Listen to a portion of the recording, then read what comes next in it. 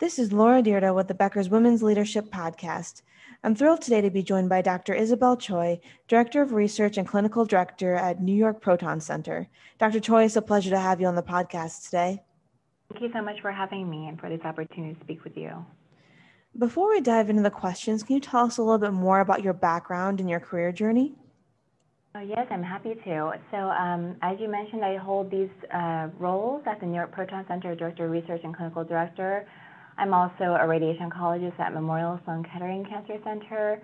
I specialize in the treatment of breast cancer, also in proton therapy and gastrointestinal malignancies. Just to provide a little bit more background about where I am today, the New York Proton Center is essentially an advanced oncology center in New York City that is operated by a partnership of 3 large healthcare providers in New York, including Memorial Sloan Kettering, Mount Sinai, and Montefiore Medical Center. And for those who aren't as familiar with proton therapy yet, this is a targeted form of radiation that spares patients from receiving excess radiation dose to non-target tissues and organs, and therefore is quite effective in reducing side effects and improving health outcomes for our patients with a really diverse range of cancer types. We started treating in August 2019 and already treat some of the most complex and largest case mix of patients of any proton center nationally and internationally. And really the impetus for our center was to develop it as a consortium model because it is quite complex and expensive to develop a proton center. So that's why 3 otherwise quite competitive New York City providers recognize it would be in the best interest of both the patients and the New York City oncology community to have a single site to treat these really complex patients who would benefit from our technology. Well, fantastic. It sounds like there's a lot going on there, so I'm excited to jump into our conversation. What do you see as being some of the biggest challenge for women leaders today in healthcare? That's a great question. Medicine in general, and really particularly in my field of radiation oncology, still remains very much a male-dominated field and industry. And at the end of the day, women do need to work harder to succeed in medicine. We have to excel not only at our jobs, but also combat and rise above some of the deeply ingrained biases and assumptions that we face based on our gender and really every step of the way. I do think that there's a very gradual trend of change and in the makeup of the field, which is encouraging, but we can't expect that anything is really going to happen overnight.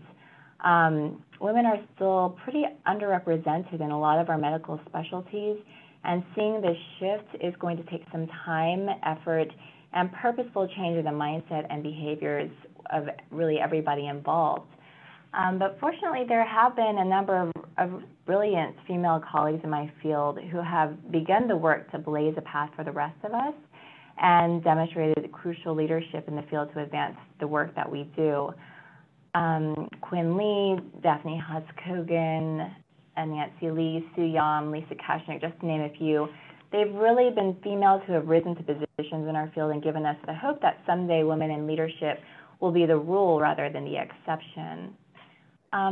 I think another challenge that almost all women who work and choose to have children face is how to achieve that balance of continued career development and growth while raising a family, and importantly, raising a family the way you want to raise them. Especially in academic medicine where the demands are seemingly never ending and what it takes to advance can easily be a 24/7 job. Finding a way to make it all happen can be difficult, but it is a balance. It doesn't necessarily, I think, have to be an either or, and I do think you can excel at both. It takes some creativity and some planning, and doing both can be tough, and you can expect that, we will have to make some sacrifices along the way, either professionally or personally, which can be difficult, but it can be done. I'm early along in my journey of having a family, but I do have many female colleagues who have shown me and exemplified for me that having a family and having an academic career, while maybe challenging, can definitely be achieved. And I guess the last thing I'll speak to is more on a day-to-day basis, is kind of the consistent microaggressions based on gender that women still face. I know from my own standpoint and experience, since my early days in medical school and training, and even continuing on through today when I hold multiple leadership positions and haven't been in the field for quite some time, people still make assumptions about me based on my gender and treat me differently from a male physician who might be standing right next to me. And this comes from everyone from patients, staff, and even colleagues.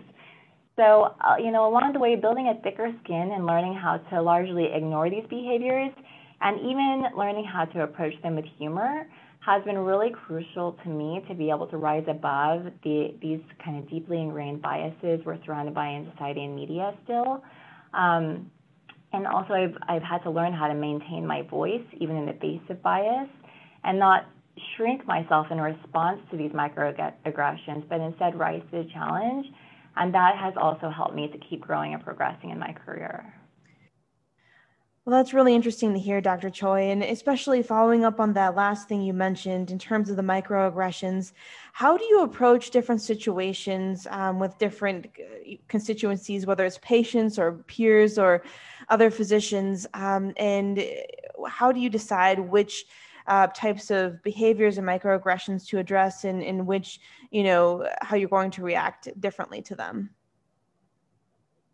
Yeah, that's a very interesting and good question. So, I encounter these microaggressions in some way, shape, or form almost every day, and I think over time you expect that as you kind of rise up in your career that maybe this will stop happening as much as you maybe get older or more established in your career. But I've actually found that not so much to be the case, and actually sometimes even more pronounced in kind of the higher level situations that I've encountered. So, I think something to kind of accept along the way is that these aren't going to go away. You can't change society, you can't change people's backgrounds and the way that people are brought up and what we're surrounded in with social media and media every single day. So instead, I think kind of not embracing it, but understanding it, and it helps to kind of keep your poise and understand how you want to react in these situations. So understanding I'm not going to change anybody's mind or anybody's thinking, how can I adapt myself and respond to that situation? And I think what I've tried to do, whether it's patients or colleagues or whomever it is just respond with humor. With a smile, with good humor, because, if I take offense every time, if I become defensive, in some ways that kind of almost solidifies in their mind that, I'm having some type of a female reaction to it. So instead, I try to joke back as long as, I don't identify it as being something that's malicious or a personal attack or something like that. And I think responding in humor also highlights to them that, this is something that they did or said based on my gender that maybe they shouldn't have, helps them to recognize, that maybe was an off-color or gender-based comment to make, but we're still kind of maintaining a good relationship along the way. If it's something that I feel the undercurrents is something more sinister going on that needs to be addressed, I think that could negatively impact a peer or something, then I probably would make the decision to face a little bit more head on. But in general, picking every fight is not the way to go, I think, on this issue. And, finding a positive way to highlight the issue and manage it, I think goes further than a more negative response. Absolutely. I think that's a great perspective. Now, I'm wondering, on the flip side, obviously in the clinical setting, there's one thing, but what is it like to grow a business today, both just in general as well as, as a female leader?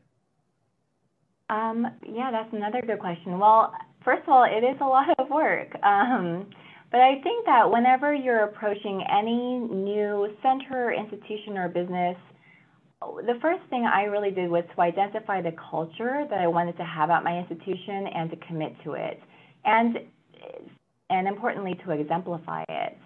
At NYPC, the culture I believe in and I try to identify in every clinical employee that I hire is one of respect, diligence, reliability, and commitment to only providing the absolute best patient care at our center.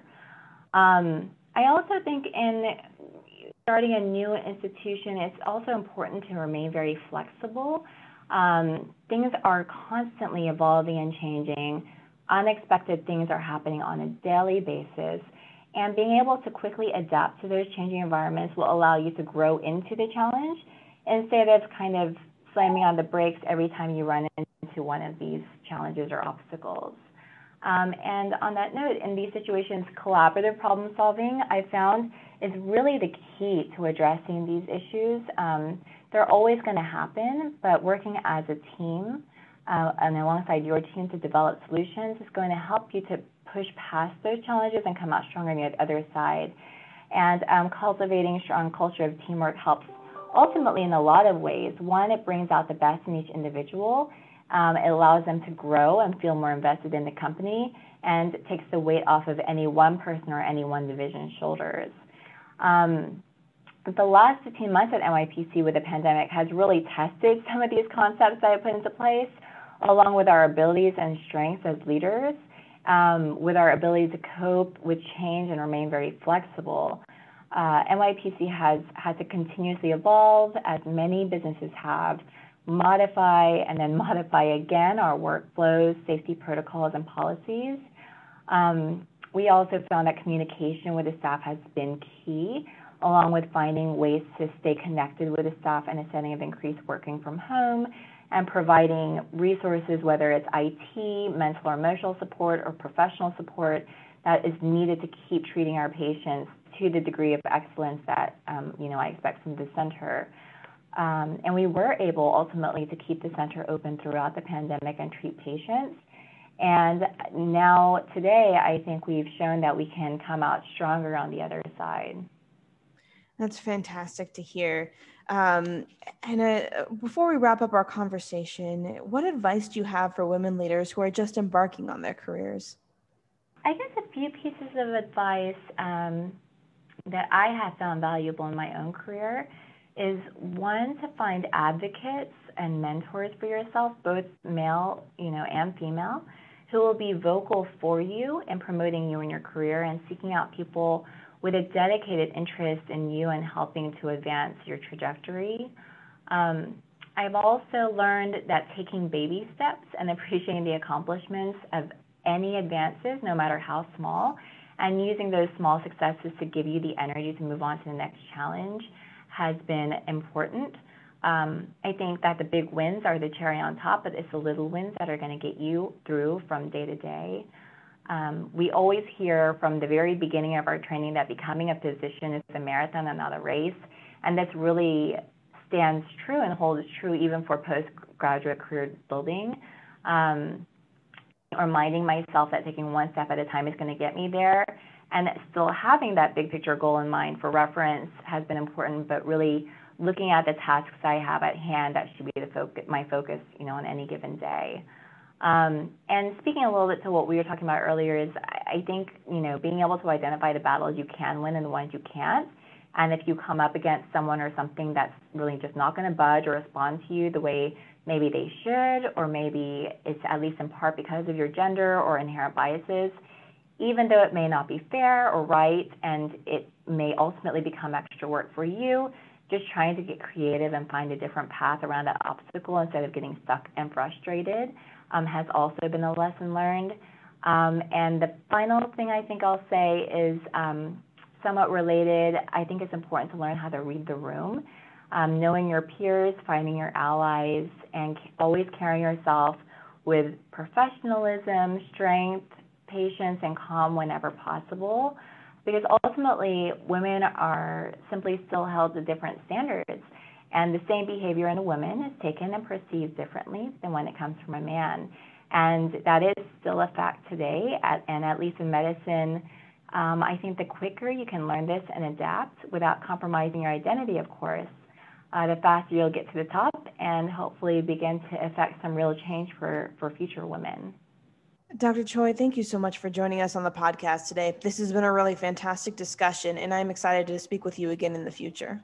Thank you so much for having me.